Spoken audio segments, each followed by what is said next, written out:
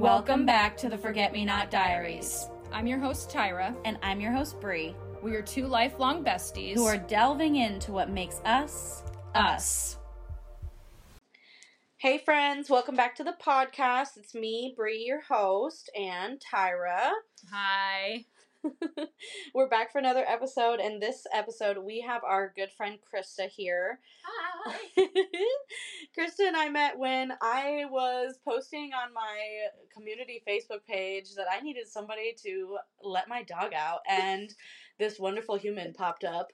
And from there, she invited me to this amazing group where we write creatively, and it was just kismet from there. Absolutely. Yes.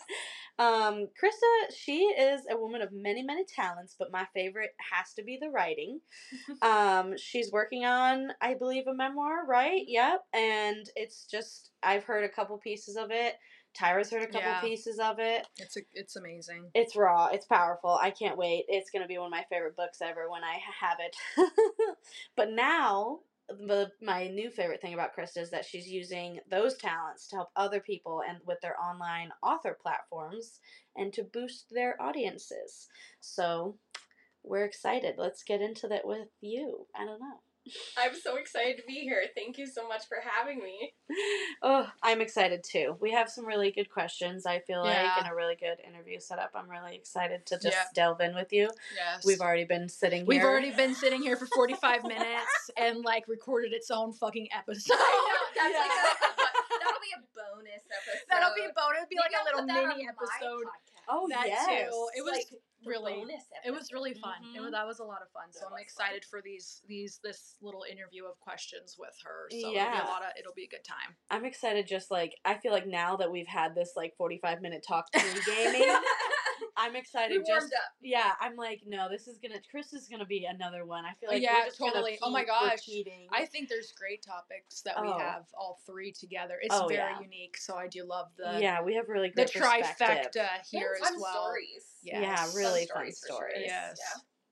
So I guess the first thing I was really thinking of asking you was is there anything, and this is kind of general, not just the podcast listeners, but people in your life, people in the world, is there anything you want them to know or wish that people knew about you as a person? Something you wish that was more apparent to people? Oh shit, that is a deep question. Something I wish people knew about me.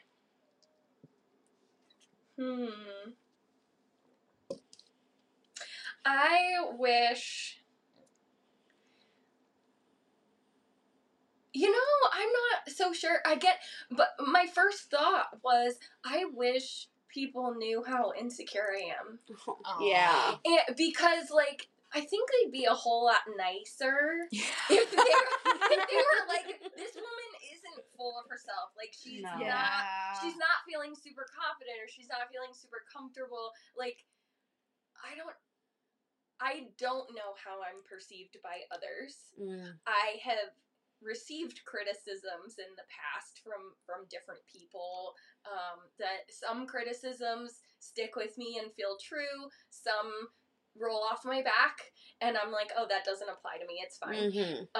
But I guess, I've been working on feeling more secure and feeling more confident and understanding my own self-worth, but what I wish other people knew about me was that it's always a work in progress, and if I come off like an attention whore, it's not on purpose.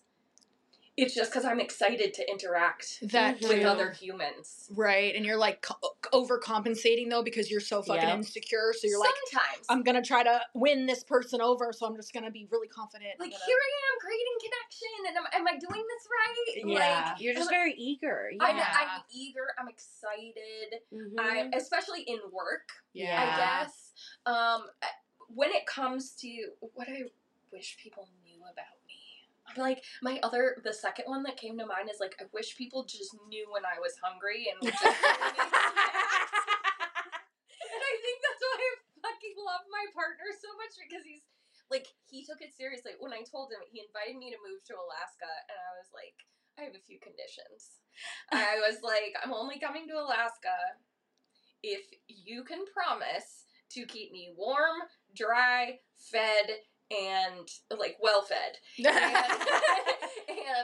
you promise to take me on a date now and then, like, I'm gonna need culture. Yeah. I can't go up into a mountain and not see people for 7 years. Like, I'm very much a social creature, and I also am very sensitive to my blood sugar levels. So he is constantly feeding me. So the other thing I wish people knew was, like, I want you to know what I'm craving and when I want, when I'm hungry, and so I don't even have to communicate it. You just show up with a sandwich or something. I love that. But that's magical thinking. Yes. No, that would be... That's cute.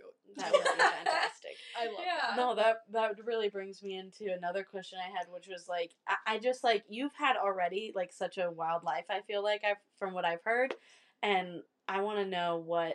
You had your conditions, but what was the thing that prompted even the move, the idea to even come up here? Oh my god, it's so wild. So let me start with this. Before we press record, we were talking about my grandmother, Ruby. So her full name was Alice Aarons Williams, and she was a writer as well. She was a poet. She was a, fabulous woman. I loved her. I still love her.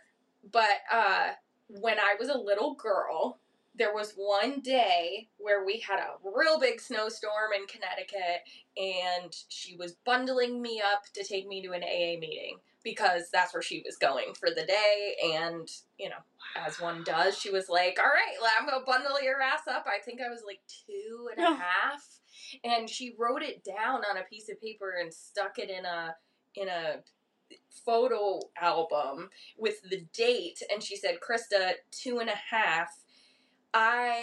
Apparently she was bundling me up, and she goes, oh my goodness, you look like you're ready to go to Alaska. And so for years afterward, I would say, when we going to Alaska? Because I thought, Alaska was a thing, like a noun. I didn't think it was Alaska. So it was like apostrophe Alaska. So for years and years, I was like, when we going to Alaska? And every time she'd put me in the car seat with like all my bundled up stuff on, I'd be like, are we going to Alaska today? And then eventually as I grew up, I knew that we weren't going to Alaska because I could look at a map. Right. And then in college, as I started, like, creating a vision for the future and, like, things that I want to do and places I want to travel, I was always like, I want to go to Alaska. Wow. I want to take Obi. And so I was dead set on investing in a cruise to Alaska. And I finally asked her, I was like, do you want to go on a cruise to Alaska? And she was like, no. I don't have any desire to do that. I want to stay home with my poetry and how I like my house and my garden, and I don't really have any. She had kind of gone through her travel phase, and in her older years, she was like, meh, I'm not really feeling it. But I was always fascinated by Alaska. And then, long story short, I'll just sum it up real quick and we can go into detail later if you want. But basically, I met my partner, my current partner, Shane, when he was 6 months old and I was 13 months old. My parents weren't even divorced yet. Wow. My mom started a little daycare business and she took on one other kid. And that was Shane. He lived 2 towns over. His mom was the first to reply to my mom's ad in the paper in 1989 or whatever. And Shane became the one other kid that came over all the time and all of his subsequent siblings as they were born. And Obi used to babysit for Shane all the time. Like, my mom would just, like, show off Shane and me to, like, her mom. And, Shane was a part of my childhood growing up for like a solid 6-7 years, and then something happened between our mothers and we lost all contact. Wow. Dunsky. I always knew where his house was. Like, when I finally got my driver's license, I would drive by his house in Bloomfield and I'd be like, wonder what Shaney's up to. What's he doing? And I figured he hated me because my mom always told me I used to beat the crap out of him as a kid and like boss him around and I bit him on the face once. Oh my and, gosh. like, but he used to do the same thing to me. Like, So. we were just rowdy kids. Wow. And we played together, and we napped together, and we whatever. Anyway, so fast forward of a whole bunch of years, I'm living in Portland, Oregon, and my grandmother, Obi, was dying. And I mean, she was slowly descending into that space of dementia and Alzheimer's and congestive heart failure, and she had some strokes that were really affecting her health. And she still lived in the same little condo that she lived in since 1976. Wow. She had the green shag carpet. No joke. And, like, so she was still in the condo, and it was getting to a point where, like, I always thought, I was like, could I go? I'm living in Portland, Oregon, having my adventure, moving on from a relationship that didn't work out, and trying to find myself again, and then some forest fires start happening, and the smoke is filling the city, and I'm like, shit. Like, is it really that bad out here? I had only ever lived on the East Coast. Yeah, so you're on the West Coast. So the news makes it sound like the apocalypse is happening. And it looks like a post-apocalyptic, terror world out there. What do I do? And so I'm watching the news, and I'm like, do I move back to Connecticut and become Obi's full-time caregiver? Yeah. Or do I just hand off that responsibility to my mother and say, like, you take care of Obi. I'm gonna go be young and live my life and try to give the West Coast another chance. Holy shit. So I'm like, who can I talk to that knows something about fire?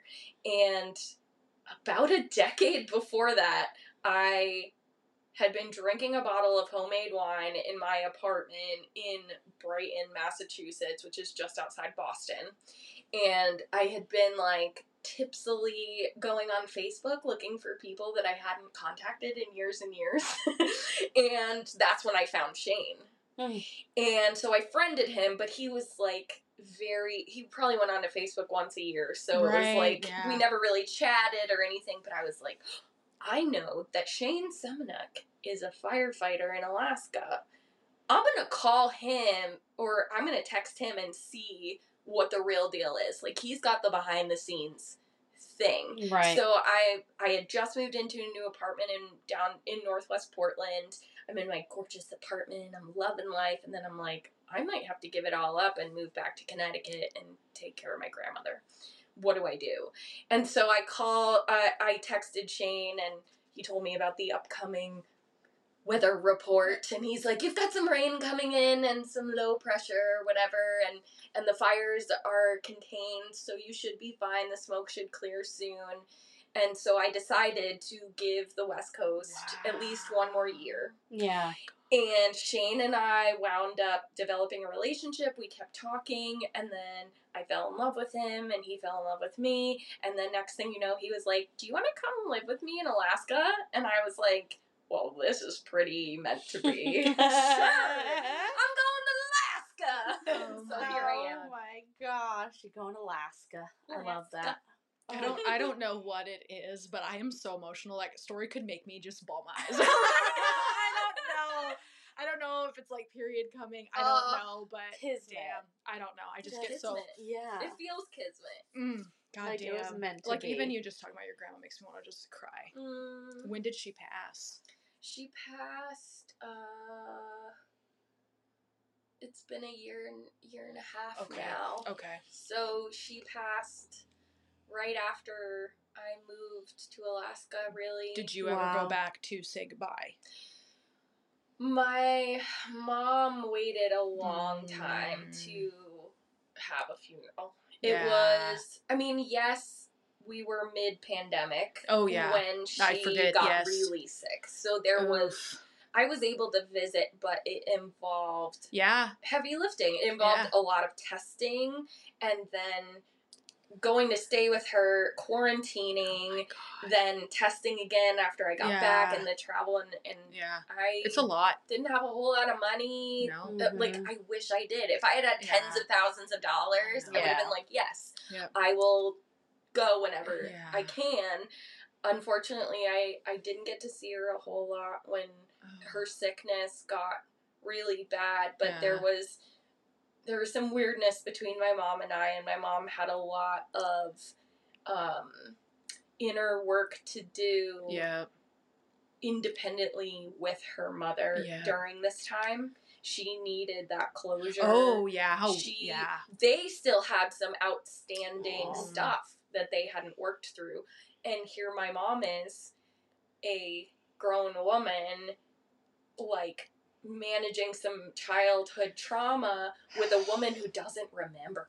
Yeah. And so Obi had made it through the point. So usually when people start to go through the symptoms of Alzheimer's or dementia, they go through this phase where they're pissed. Mm-hmm. They're fucking they're angry. pissed. They're like, let me put on my Sunday hat and leave the house at 3 a.m. because I'm an independent woman and I can do what I want. I don't know where I'm going or how I'm going to get back, but, and I don't know what day it is, but I want to be independent. You can't make me stay here. Yeah. And so there's a lot of, like, argumentativeness. Yeah, it's so there's crazy. A lot of irritability. And then they reach this point in the illness where they forget what they were angry about. Yeah. And that includes everything that happened in the past, too. So if they were ever bitter about an ex-husband, if they were ever bitter about how life went for them, they sort of transition into this place of letting go of that, and there's this focus on, like, isn't it such a lovely day today? That's fucking crazy. Look, the birds are singing. And how can your mom and be my upset? mom was still pissed. Oh, okay. My mom's still pissed and trying to process her stuff. Oh, and my grandmother's like, gone. I don't know what you're talking about. Jesus I can't Christ. remember. I'm sorry if I did that, but I can't remember. And so I think what they needed was that time together. How crazy. So, as much as I wanted to be there to rescue her and to take over and to...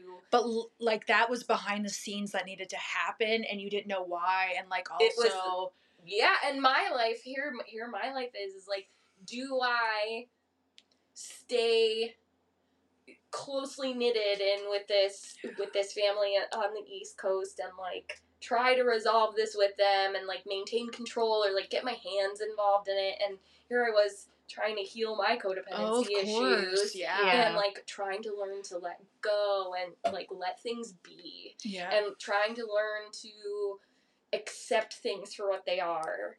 And set healthy boundaries. And I'm like, if I'm going to go off, like, the Obi I remember would have wanted me to go 100%. Off and live my life. Absolutely. And that is what my mom told me. I didn't believe her, and I still feel guilty as hell for not being there. But I feel like it went the way it went because it did. Yeah. I don't think you would have had a great time seeing a woman that you admired so much, too, being so sick.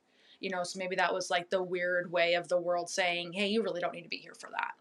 I think I would have caused more problems. Yeah. I would have been the Karen of the century with these nurses. Yeah. I would have felt the need to go back to school, become a nurse for people with dementia, and then I would be like, I'm going to be the best fucking nurse ever. Yeah. And then, because as soon as I went there, I was like, why are they not bathing her? Why are these dressings on her surgery wound not changed? Like, what the fuck? And I wanted to go in and, like, slap some sense into some people, but a lot of that behavior and a lot of that response on my part had to do with me feeling scared because I had absolutely no control over what was happening to my grandmother. Mm-hmm. Yeah. I was watching her go through surgeries, go through strokes, go through all this stuff, and there was really nothing I could do but love her and hope that the nurses were doing their best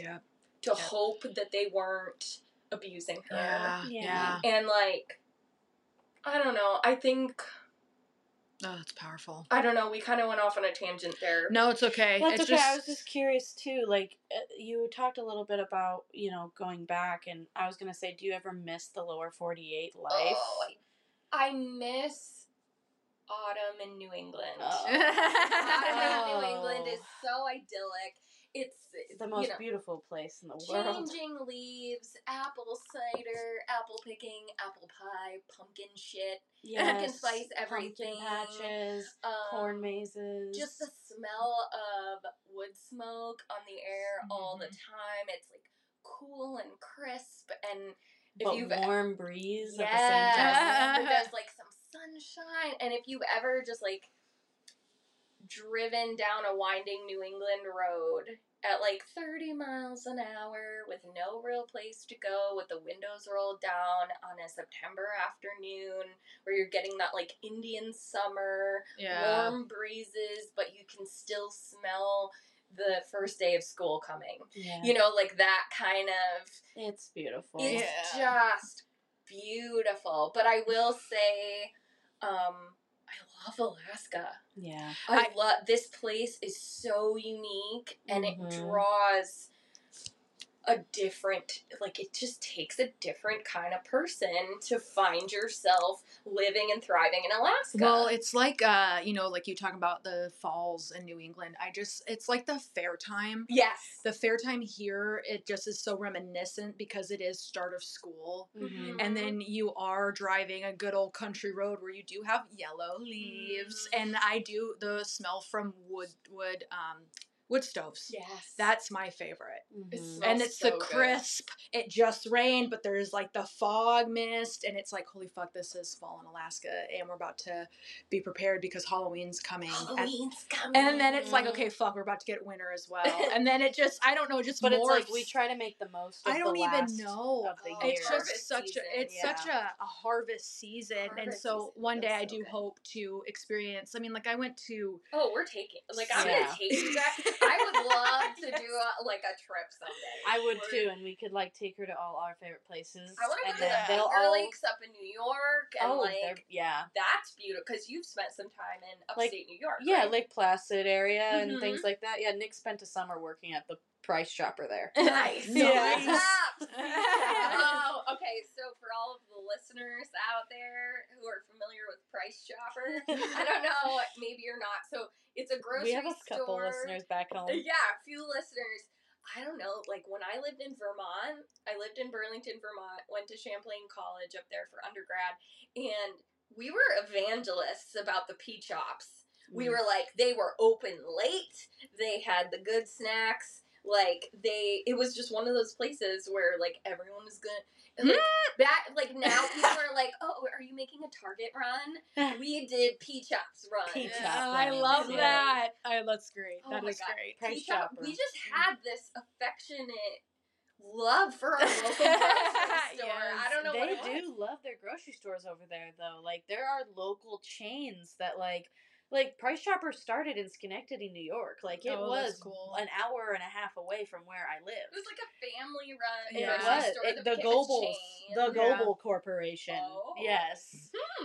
I worked at Price Chopper for, again, those listening. I don't know anyone who feels that warm, affectionate nostalgia for Fred Meyer or Stop and Shop.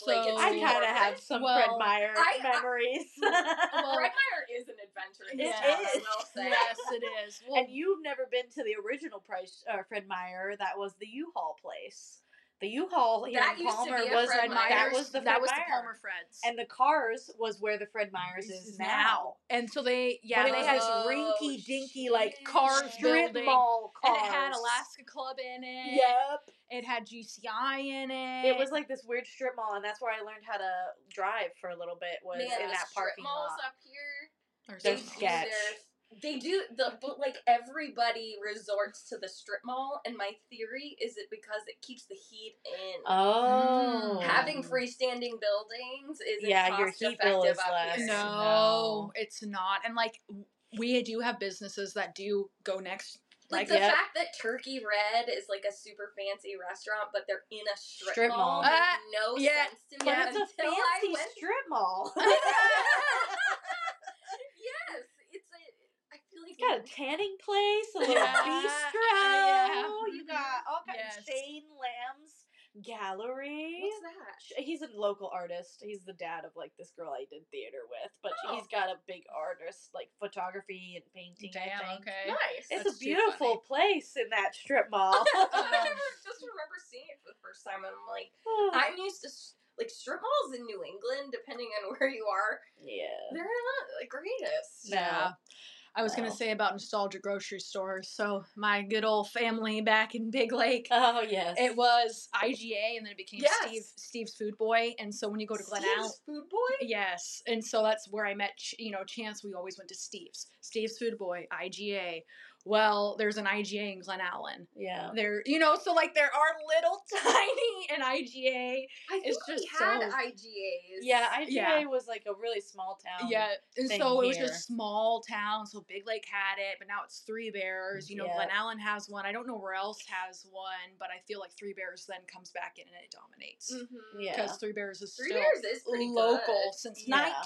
1984. Yeah. And Chance's family is really good friends with the Wise family. So, and the Wise family owns Three Bears. I just feel like back again a little bit too on another topic we had brought up is just like Alaska being this crazy mystical place where I feel like it really does draw people to it, and like there's nothing else. Like I trying to get my best friends to move up here with me from New York, Mm-hmm. and they've never been there yet. Same as you, have always wanted to go or live there. Mm-hmm. And so it wasn't that much convincing, but I just wanted them to know what they were going into. I was so excited for them to experience this place Yeah. and be like part of that story that like of and you meet somebody from Alaska and you're like, my brother.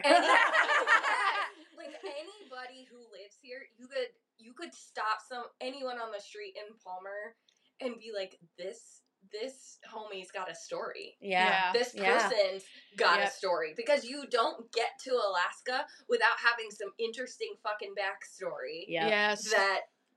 That is just wild. Like, you meet people who are like, oh, I never thought I'd fight wildland fires. Yeah. And now they're like up in Fairbanks putting out fires with helicopter water The things. hot shot crews and shit. Right. Or like people who are like, oh yes, well, I had a dream and then I was gonna work in technology and then the Valdez oil spill happened and people came up here to be environmental activists. Yes. And next thing you know, they stay here for 30 years studying the songs of bowhead whales. It's fucking crazy. Yes. It's crazy. Chance was You brush find your cutting way. in Caswell, which is north of Willow, almost to Talkeetna, and he saw these two old men sitting outside like, hey, can you get this branch over here, yada yada. And they're like, we have been in Caswell since the 50s. Whoa. And it's like, okay, That gives me full body God's chills. fucking country, where it probably took them 4 fucking hours to get from Anchorage into fucking Caswell back to dirt fucking trails. Like Big Lake was just nothing but a fucking dirt trail to get And to. you would need you'd have to homestead at that point. Yeah. And so you would have to make your own food. Yes. You would have to. Yeah. So Marguerite, Chance's mom, her family came from where Nick's family was over on in the New East. York. So They're and from the same counties. yes, Get out of yes. town. So their daughter Jessie was like, "Hey, mom and dad, free land if you can homestead." Yep. So they did. So they moved over in the 50s, and so that land. That's a very interesting Chance's story. That parents, family, the Bogarts, family, not the Bogarts, the Dodsons. Dodsons, Lippincott's, and so that where Chance's family is right now, the homestead that has been the homestead since the 50s. Fish Creek has been the creek since the 50s. Mm-hmm. The bridge is there. Been And there. isn't it amazing? Like, I'm thinking about New England Mm-hmm. and the history and Yes. the way Yeah. the older generations in New England really treasure that Mhm. historical. Well, this shit's old as fuck. It is. It is pretty old. Oh, it's fucking old. Like, I'm Like- talking like 50s. That's 7 years ago. This shit goes back 300 Yeah, years. like I Yeah. lived in a house that was built in the 1600s fuck, by a dude? ship captain. Probably Yeah. haunted. Oh, completely. Everything's haunted out No there. shit, yes. Yeah. But like you can go to graveyards where people were. Woo! Graveyards Yes. Oh my everywhere. god, yeah, probably from 1400s. That's one thing that's Who the weird up fuck here. knows? Is like there's just very few graveyards. I think we're also down there. They're just massive. I think Alaska too. More I people feel have like died there. Like No, more makes years, sense. It's more just- people have died there. Maybe up here people just. I think people get cremated because it's so beautiful too, and they you get can't dig in a grave. No. Like in this. how many practical months do you have before the ground freezes? Well, Yeah, not just good that, point. but the permafrost. You know, if it That- ever gets bad, your coffin comes up out of the ground. Oh shit! so- Really? Yeah, they have coffins that come up out of the tundra all the time. Yeah, isn't that fucking crazy? Back up, No like way. upstate. So maybe that's a Upstate. good point. Maybe that's we should look into that. Do of why That's a really good I'm episode. curious about the Siberian people as people well. and their death Practices. Practices or procedures. Yeah. Like what are the traditions around burial or cremation or whatever in other parts of the world where they have similar temperatures as us? Because Christianity was really what started the whole burial thing. Yes. Otherwise, most other cultures burn their dead. That's what I'm thinking. Which is more eco-friendly. Yeah. It's more sustainable. It kills diseases, so you won't. Yeah. That too. But like the Black Plague spread so wildly because all of these churches were That too. burying I their didn't- dead. I didn't even think about that. The plague gets into And the it's water. not like they had caves to go bury these people in. You know what I mean? Caves, at least you're fucking get that shit out of the way. Well, like versus the ground. Yeah, like ancient, the real ancient tribes of like Scotland, Norway, like all those Nordic tribes, the Celtic, Yes, the Vikings Pictish, and and people. then the Vikings, like they would have cairns, I believe Mm. is how you pronounce it, and it was just like a pile of rocks in a sacred space that would sort of be like a cave, but more like just a little That's right. in the ground thing. Yeah. And that's where they would put the cremated remains of their dead. That's right. So there was very little instance of plague and that's so pestilence, true. I guess. That's so crazy. Because they would kill off any kind of diseases with burning the Yeah, body. yeah, very true. I didn't even think about that, but I should look that into, especially. But now I want to see a coffin rising up out of the tomb. But even like Alaskan Native as well, what did they do back in the day? Did they bury them? Did they put them out at sea? I'm so. Did they? I need to look. I that should up. know. I took a class, but I don't remember. I don't know if we ever talked about Let's put a pin in burying that and know to look it up. Yes, love definitely. And that. if any listeners want to submit stories, like if you are a Native Alaskan, if you grew up in Norway or some shit like that, like tell us about these things. I want to know. Because I'm curious. Yeah. I'm curious. But speaking of, I guess, Alaska, what has been one of the best things about moving here? For you, yeah. My friends. Yeah. I did not expect to make so many amazing friends here. Oh. I started Creativity, which is our weekly writers group, with my neighbor Haley. And I mean, I can generally be a social Gemini. I have my moments of introversion, and then I have my moments of extroversion, and there's something about being able to have social time with people that are not my romantic partner. Yeah. Like having a community outside of the household is really important for my mental health. It's really special to me. I like to know the people in my community. I want to know my neighbors. I want to meet people. And I knew that I could be friendly, and I knew that I could take the initiative to learn more about the area, but what I didn't expect was how many people would just open their hearts and just welcome me in and tell me their stories. And like, now here we are, like Haley wound up being my neighbor, and she posted on the community page and was like, "Are there any other writers in the neighborhood?" And I'm like, "No shit, you live right across the street from me." I love we that. both have master's degrees in writing, and we want to write together. And next thing you know, I saw your post, Bree, about Ollie the dog, and I'm like, I'm not a professional pet sitter, but that dog's really cute and I have time. That's crazy. So then I just volunteered and I was crazy. like, I didn't even realize that. You didn't? I didn't know it was like literal random. Have you ever dog walked She's before? never. No. Holy I have shit. a dog. That's so fucking She cool just though. decided She just to literally be my dog looked sitter. at your dog, looked at you, and was like,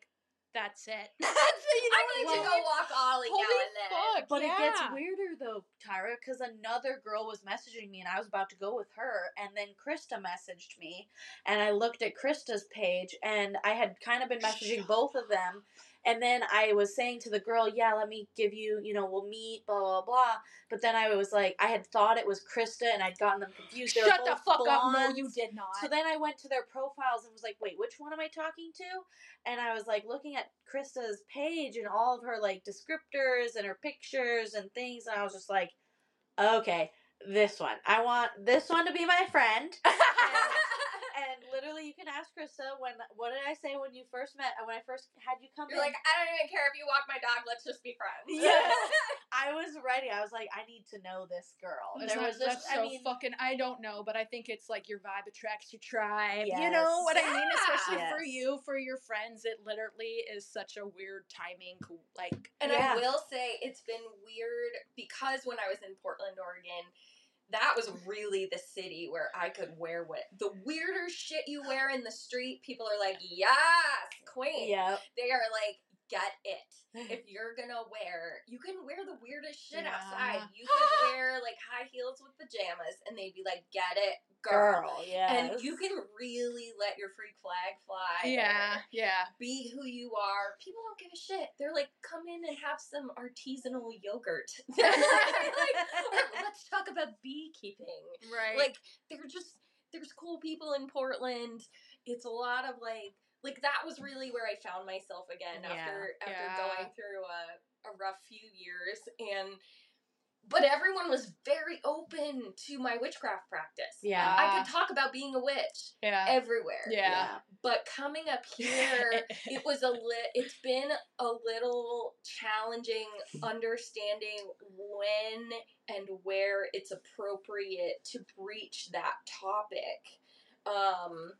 Just because it is like another version of the Bible Belt. Yeah, it is. And I don't know if it's because we're so old-timey. Yeah, we have these such crazy traditions as well.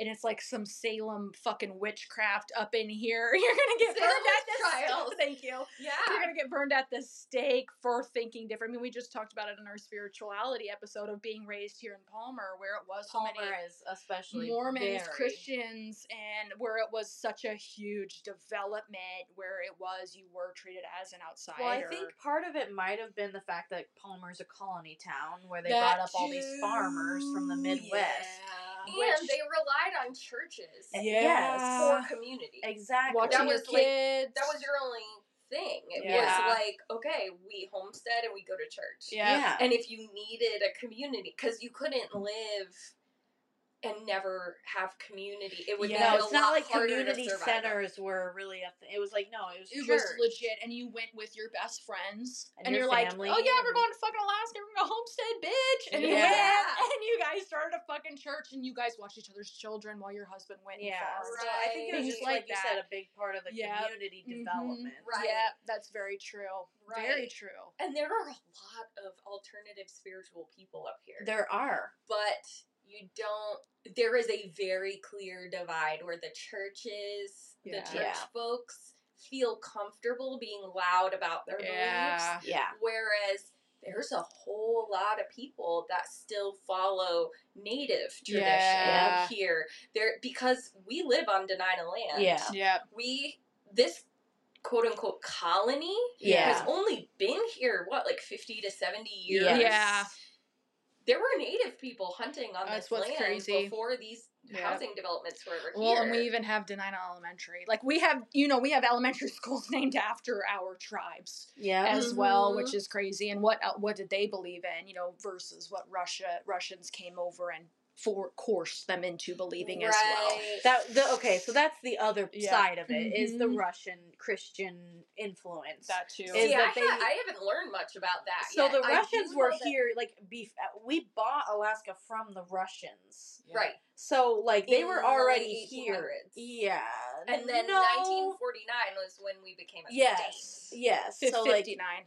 59. Yes. But yeah, no, Russians came over here and raped, pillaged, did all that fucked up shit. Put all of these native kids Exactly. in the boarding Well, schools. and And brought alcohol and drugs into communities and fucking spread that just like shit modern out. day. Well, they just raped the land too. Yep, like it was exactly. all for the furs, the otter furs is why they came here. As well. Is to get the furs from all of these animals and these different things that they couldn't get. They didn't even know of the mineral land that we had when here. they sold, they did not know about the oil here. No. They didn't know. And so you and I were just talking about this last week at writers group, but I fell down a rabbit hole on the internet, as one does, and I found out that, and also, okay, I know we're I know. on. You're God, good. we're on time. No, But I could sit here and talk to you guys for days. I know. I know. I love it. Okay, so remind me to tell you about the fact that, also, if you're a liberal, it's a really interesting place to live. This is a very red state, very Christian based. But there are a ton of people who care about the environment here. Yes. Because we live on the land. Yes. People are still doing subsistence hunting. Yeah. People are still doing subsistence farming and fishing, and like we rely on the land up here because it is so exorbitantly expensive and highly difficult to get supplies from the rest of the world to Alaska. Except for crystal meth and the stuff to make crystal meth, because apparently China has no trouble shipping that stuff. How odd. Right? Drug trafficking, no problem. Everything else, we're fucked. We can't get prescriptions.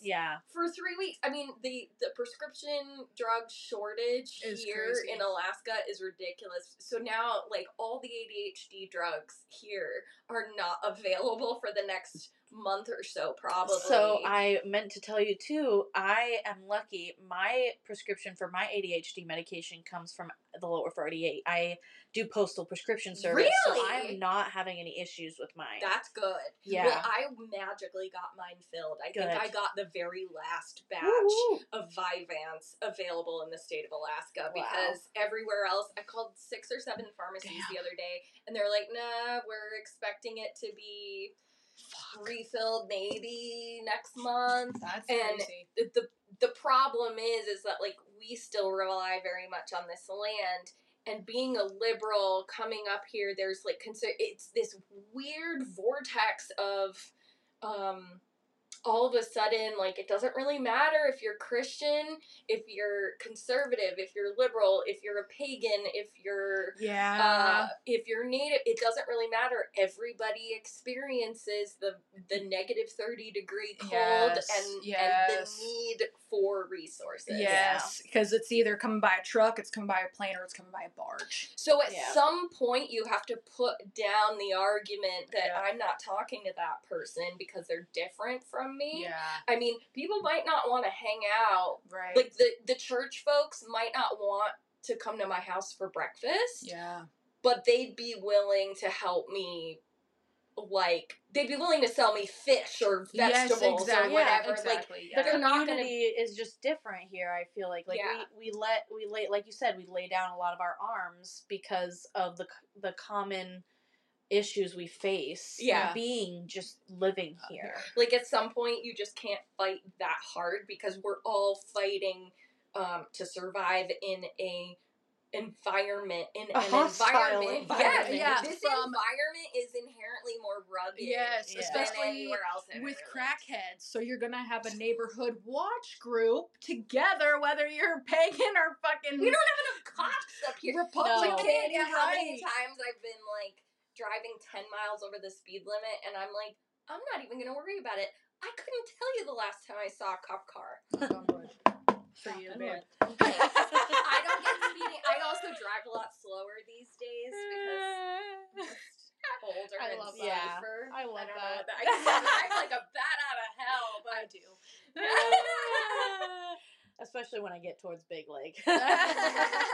But I did want to switch gears a little bit because we've been on the Alaska topic and we could talk about Alaska all day long. Yes. I love that. Makes you a true Alaskan. But I was, you mentioned earlier that, like, you and Haley got that group together and, like, you're like, what are the chances that we both have this master's in writing? And it's like, I was curious, have you always known you'd be a writer? Is that something that was, like, always at the forefront? No, and I hated reading when I was younger. Whoa. I hated reading. I didn't really want to write that much. Like, I think I had ADD as a kid and was never diagnosed because girls back in the 80s, we didn't really get diagnosed with it because we weren't fidgeting in our seats and, like, acting out. Instead, we were just forgetting everything. Shit, I forgot where I put stuff. Like, that's my life. But when I was a kid, I remember cheating on did you guys ever do that thing in elementary school where you had to read a bunch of books and then your class could win a pizza? Yeah, well, AR points. Kind I think of. if we were a class that read the most. Yes. And you do summer reading or whatever. Mm-hmm. I was that kid that would be like, okay, I'm just going to skim this chapter and I'm flipping through it. Like, I did not have the patience to sit through an entire book. It depended on if the book was good for me. Right. I'm a skim reader, though. I am a fast fucking reader. I'm like, okay, there's shit happened. Let's go back a couple pages. What the fuck happened here? And then I'm going to continue on, and then I'm going to finish a book in 2 hours. That is me. That has always been me. I didn't find a set of books I loved until I got to 2nd grade with Mrs. Pearson. I went from a Montessori school, which was not a good fit for me. I never made friends there. I even had my mom sign me a permission slip so I could go to the Wednesday Bible study group just because I wanted to do what the other kids were doing. Yeah. It was like me, a Pakistani kid, and like a Jewish kid that had to, like, go find classwork to do while the other 35 students went and studied about Jesus. Jesus Christ! And I wasn't particularly interested in the Bible part of it. I just didn't want to be left out. Yeah. And so, like, in Montessori school was weird. We had nuns and... Oh my God, that's crazy. Okay. But... Whoa. Yeah, I was little. So, 2nd grade rolled around, I get moved to public school, and I'm like, this is awesome. Yeah. And so, Mrs. Pearson... She was the best teacher. I would love to track her down. But she introduced me to an author named Thornton Burgess, who was alive in the mid-1800s. Super old, unknown what the fuck author, but he wrote these beautiful stories about animals. In 2nd grade? In 2nd grade. Oh my God! And so I started getting really into these Thornton Burgess books.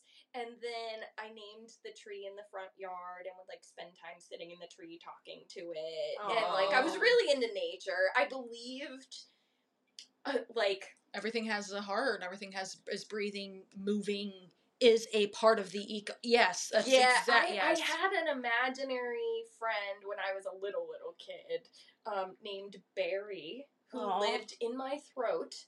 And he was a Scottish Terrier. No idea. And, like, I would randomly look at my mother and be like, and she'd be like, what's wrong? And I'm like, you sat on Barry. And, like, it was a big thing. Oh, my But God. I didn't like reading, really, until it was the Thornton Burgess series of books. 3rd grade went by, and I was like, fuck school. Yeah. And then, what was it? 4th? It was in 4th grade. I came by... the books by Yoko here, oh my gosh, what's her name? I'll have to find the name for you for the show notes, but her last name is Watkins, but she has a maiden name that she uses, a Japanese maiden name, but she wrote the book So Far from the Bamboo Grove, and then the book that came after that was, My Mother, My Sister, and I, or something like that, and it was, about her experience being a refugee of the war in Japan, like post-bombing, and how there was... sounds so familiar. But it was so violent and so graphic that my 4th grade teacher had to put the kibosh on the book and just, like, shut it down. Like, there was this scene where a guy gets hit by a train and this woman witnesses it, and, like, it's a very, it was very real. Yeah. It was technically historical fiction because I think she changed some things. Right. But it was based on a true story of her life. Wow. And she came to our 4th grade class, and then I think my teacher realized that there was some themes, some wartime themes in the book that were disturbing. Yeah. So he was like, we're going to switch books. Yeah. And meanwhile, I'm like, yes, give me more war. I was like, this is interesting. So I kind of had an old soul growing up, and I had very little interest in things like Barney and same Barbies and Teletubbies and stuff like that. Like I thrived like lurking amongst adults. I wanted to eavesdrop on adult conversations. Same. I wanted to be in adult environments. I wanted to learn about the nitty-gritty. So I started reading more young adult narratives around the Holocaust around the holy shit, the Hungarian genocide that happened before World War II. That's fucking crazy. And like I got really into reading about forced child labor in India. Yeah. Damn. But I got into and the Black Plague. I was fascinated with plagues, fucking crazy. And like it was just very. Wow. It's so weird. Traumatic events, like you were very not loved, but fascinated. Fascinated by these things, and then also, I was also fascinated with. I think the learning more about why adults do what they do. Yeah. Like, how the fuck could this happen? How could this happen? And, like, how are adults treating children? Did you ever hear of a child called It? Yes. That fucking book was crazy. I never read it. All I could do was hear because I don't think I could have read it. And I read it. In 4th grade. That make me, everybody read it in fourth grade. Yes. It was like, I think it came out when we were young, and it was like available at the librry. It was. Like, it was. Like, look over our shoulders and be like, because it was the adult section and read this book. Fucking crazy. It's fucking crazy. It is an intense account of one boy's. I mean, who doesn't know this fucking book? Severe childhood abuse. Yeah. Severe child abuse, severe domestic violence. I'm surprised it's not made into a documentary. I am actually honestly shocked that it is not on Netflix or something to watch and listen to this man's story. Like, it's one of the most saddest, heartbreaking books I've ever heard. I've never read it because it would make me, it's intense. Yeah. And also some of the things that this incredibly abusive mother did to her child is stuff that's still going on. Yeah. And is still happening in modern film. Anyway, to answer your question, strangely enough, I did not always want to be a writer. I used to meet other kids that are like, I'm going to be a writer when I grow up. And I'd be like, okay, that's boring. Whoa. I wanted to be a pizza thrower first. That was my first dream when I was in kindergarten. I was like obsessed with Italian pizzerias, and I just wanted to throw pizza dough in the air for a living. Then, as I grew up, I wanted to be a marine biologist. And then I discovered how smelly the bottom of the ocean is and how cold boats are in like 4th grade. And I was like, well, oceans are awesome, but not for me, maybe.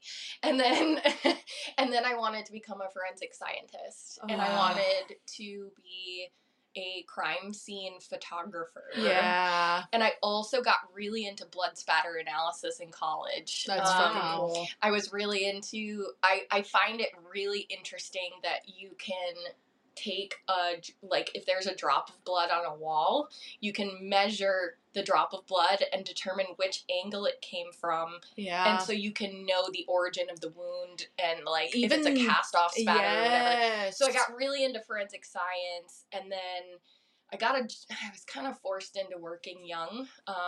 I had 2 jobs from the time I was like 15 to maybe 14, 15, as soon as I could get my work papers, like, permitting me to work for money. Right. I had a job. I worked at a video rental place, Video Galaxy, and then I also worked as a camp counselor. So my stepmom and dad kept telling me, oh, you'd be a great elementary school teacher. Be a teacher, be a teacher, be a teacher. And I'm like, I guess I could go into early childhood education. I'm decent with kids. Right.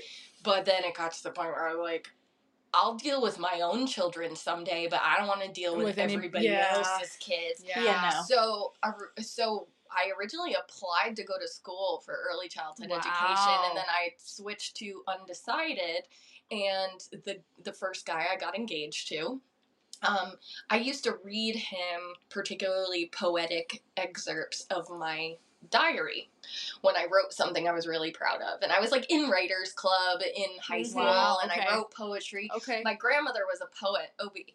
So she started taking me to poetry readings when I was little, and then in 6th grade, I wrote my first poem and got it published in the local paper. And then I started going to Barnes & Noble, and, like, this was during the raver slam poetry era. Like, all the young people it was the 90s, and there was, like, slam poets with dreads there, and then there were, like, old people writing poetry about trains and whatever, and then there was me. And so, there was a lot, like, I had a pretty tumultuous upbringing in terms of my family environment, and so I used writing as a way to record what happened, as a way to process feelings, as a way to have somebody to fucking talk to who wasn't judgmental. I was like, my notebook can't judge me. So I started getting into journaling and poetry and all that stuff, and it wasn't until college when this guy said to me, like, have you ever considered, like, being a writer? And I'm like, well, that could be cool. So I dove in and haven't stopped since. That's how I became a writer. Wow. Well, that's super I cool. love that. Yeah. I love that it wasn't like, it was just something that, like, it was always kind of just a part of your life, but it wasn't ever something that you, because I feel like I have a lot of issues where, like, I wish I'd just been encouraged more, and I, like, not that I wasn't encouraged, but encouraged in a way that was just freeing. Go explore what you're interested in. Exactly. Yeah. Instead, it was like, oh, well, you need to do this and then get published so you can do this. And it's all about, like, the publish aspect of writing. And that, you put pressure like that on me as a child, not happening. Nothing's going to happen. Much. You sucked the fun right out of it. Exactly. And I think that was just, like, my mom's way of trying to encourage me, like, this could happen if you did this. Right. Because you're good at it. And I'm like, but then it just, like, I didn't ever, that's something about me, is I don't want things to feel like a job if it's something I enjoy. Or feel pressured. Yeah. Why are you putting the pressure? Put the pressure around it. Yeah. And that's why creativity was, like, so important to me at the time, because I just needed it for exactly what you said, like, to get my feelings out and to, like, record and figure out what the heck I was even feeling and who I am. And, like, you had just posted something yesterday on your story about, like, trauma responses and, like, how like you are more, like, you just figuring out who you are now. When you have like no guidance in a way of being growing up with well, and I don't feel like I had no guidance, but I feel like I still resonate with some of that, because it's just like I still feel like I have no idea who I am sometimes. Right. I'm 36 years old, and I'm still in that place where I wonder, like, who the fuck am I? Yeah. What do my habits define my identity, or does this, like, inner soul feeling, do my values define my identity? Like, what even is this? And it's been challenging, but writing, storytelling has always been fun. Listening to stories, like, Obi was a big influence on me that way. I mean, she wrote poetry and bedtime stories, and it was always, like, I loved storytelling. Yeah. I loved a good story. Yeah. Literally, my only aversion to writing and reading was my patience. Yeah. I could see that too. And so I was always reading beyond my grade level, because I was raised in a household where I was exposed to things that were meant for adults while I was a child. Yeah. So I was so used to going to AA meetings and hearing the stories grown adults making poor choices and hitting rock bottoms and going through these very traumatic things like car accidents and like bleed outs. Yeah. Have you ever heard of that? Like when people go to such an extent of alcoholism that suddenly you just have a spontaneous bleed out where you bleed from your eyes, you bleed from your cuticles on your fingernails. Oh my God. You bleed from every orifice. Your gums start bleeding out. Any open space starts bleeding. Yep. And if you don't get help, you can literally just die. Yeah. It's so dangerous. We have patients on blood. But I learned about that when I was like 6 or 7. And it was something that both was disturbing and it probably some people would say inappropriate for me to learn at that age. Yeah, of but course. It also taught me the dangers of addiction really early. Yeah. And it probably saved me from a life of alcoholism because it does run in my family. Yeah. Addiction runs on both sides of my family. And anyway, as soon as I went to college, I was like, I'm going to be a writer. And I've dabbled in other things. Like and then I had to decide, what the fuck do I want to write about? Yeah. So I tried my hand at food writing. I was a food writer for a while. Oh. And a food blogger. So I would make recipes. I would photograph foods. I would. Oh yeah. Yeah. I got a whole profile. Oh my goodness. Okay. And then I was like, you know what? I'm going to write for nonprofits. And so I started writing. And what I really wanted to do was sing. No shit. Wow. A classically trained singer. So I can sight sing music. I have a background in opera, mildly. I used to do a lot of competitive singing, and I did every karaoke contest I could find. And I was really into music. I wanted to go to school for music, and my parents were like, parents. I still need to reprogram my mind around that. My stepmother and my father used to make me tell other people, refer to them as my parents. Jesus Christ. Wow. It was a real mindfuck. But anyway, we can get into that on another episode. But they were like, what do you think you're going to be? The next Britney Spears? Like, drop the fucking dream. You're never going to make money as a singer. Go get a real job. Oh my gosh. And I would love to bring singing back into my life in some way. I just haven't found that outlet yet. Yeah. But creativity has been such a powerful lesson in like building community in a new place. And then also just the concept of giving space to others, like holding space for others as a coach. That's what I do. Yeah. Like, I love holding space, and it's so beautiful to see, like, all you ladies, a different group comes every week to the house, or we meet somewhere in public, and we talk, and we're honest, and we get, what's been so beautiful about it is that everyone gets real vulnerable real quick. We cut through the small talk and we get to the real shit. Yeah. And then we all just get quiet and we write together. Yeah. And there's no pressure. You don't have to write something beautiful. You don't have to write anything. You can write poetry. You can write a shopping list. You could write a narrative. Yeah. You could work on a chapter in your book. You could write an article. Whatever it is, it's just a time to be in each other's company and write. And a lot of these women who come to this group are like, this is the only hour of quiet that I get all week. That too. And I love this. Yeah. And that for me is enough. I'm just like, yes, come to my house, have tea, have cookies, let's write together. I don't care what you write, let's just write. I think that's like what you're saying too about holding space. That is exactly what creativity is. It's just space for you to be. And there's not, I feel like, enough of those, like, especially within my life. I feel like I just, cram it full of, because I also love having a huge community, and that's sometimes to my detriment, but, creativity was a place for me to slow down and still have that and have a time, because before creativity, I don't think I wrote in years. like really rote, and like having a space just set aside for that creative expression, but at the same time like a vulnerable space where it's like, it's not like I'm going and I'm writing at like this weird group where we just all write and talk and like say, okay, see you next Tuesday. Yeah. No, it's like, oh my god, I can't wait to see you next Tuesday. Yeah. That's too funny.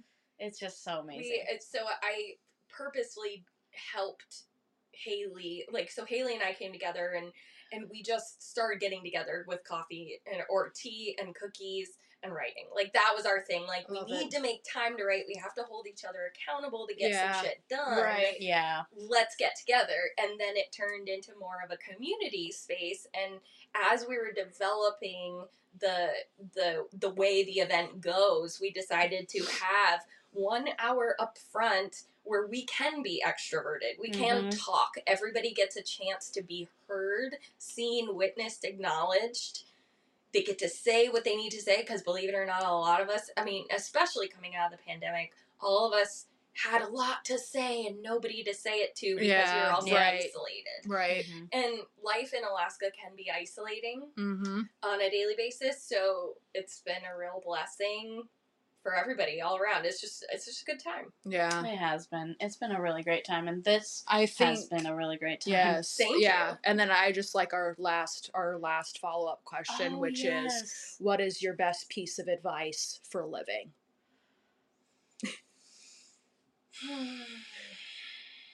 That is such a big one. Mm-hmm. And I'm sure my response would be different on any given day of the week. But intuitively, what I'm gonna go with is let it go. Oh, yeah. I love that. Let it go. That's short and sweet. Yeah. It's okay to hang on to anger. It's okay to hang on to sadness. It's okay to rage. But also, and it's not an either or, it's like an and. Yeah. You can ruminate on your emotions and on your life experience and on all the fuckers who have done you wrong. Yeah.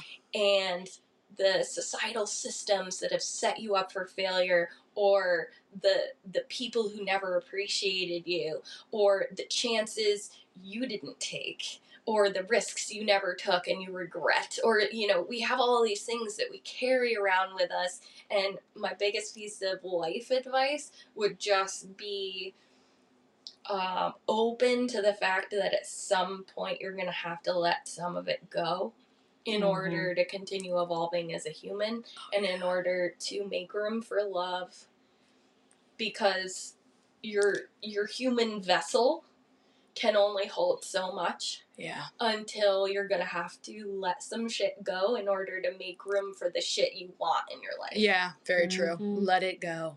Let it go. So hang on to what you want to hang on to.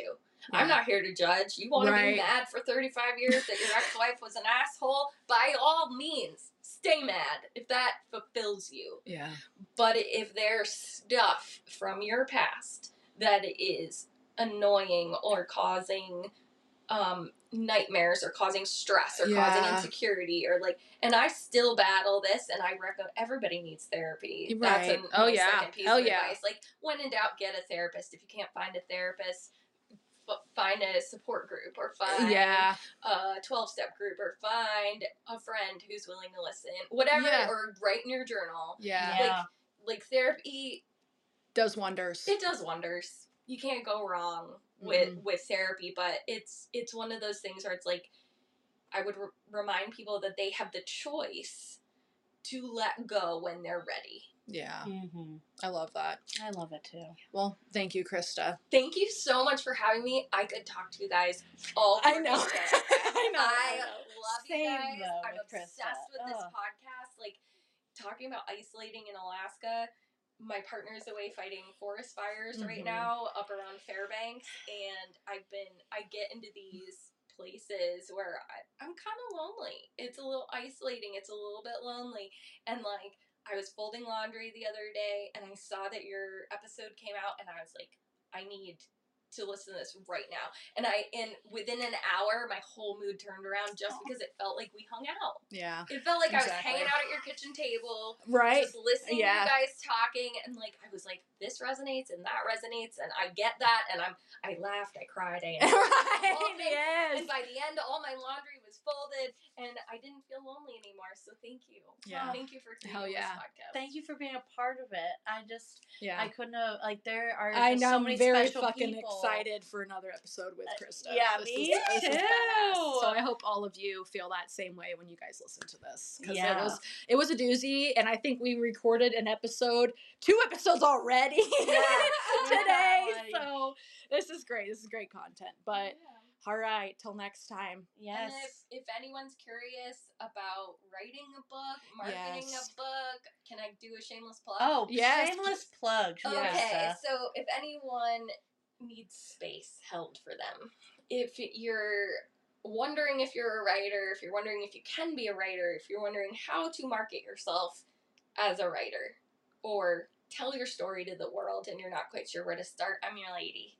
Yeah. I'm a certified author coach. I've been a certified business coach for a lot of years, and coaching can be really transformative because I'm not here to give anybody advice or tell anybody how to live or how to write or how to run your business.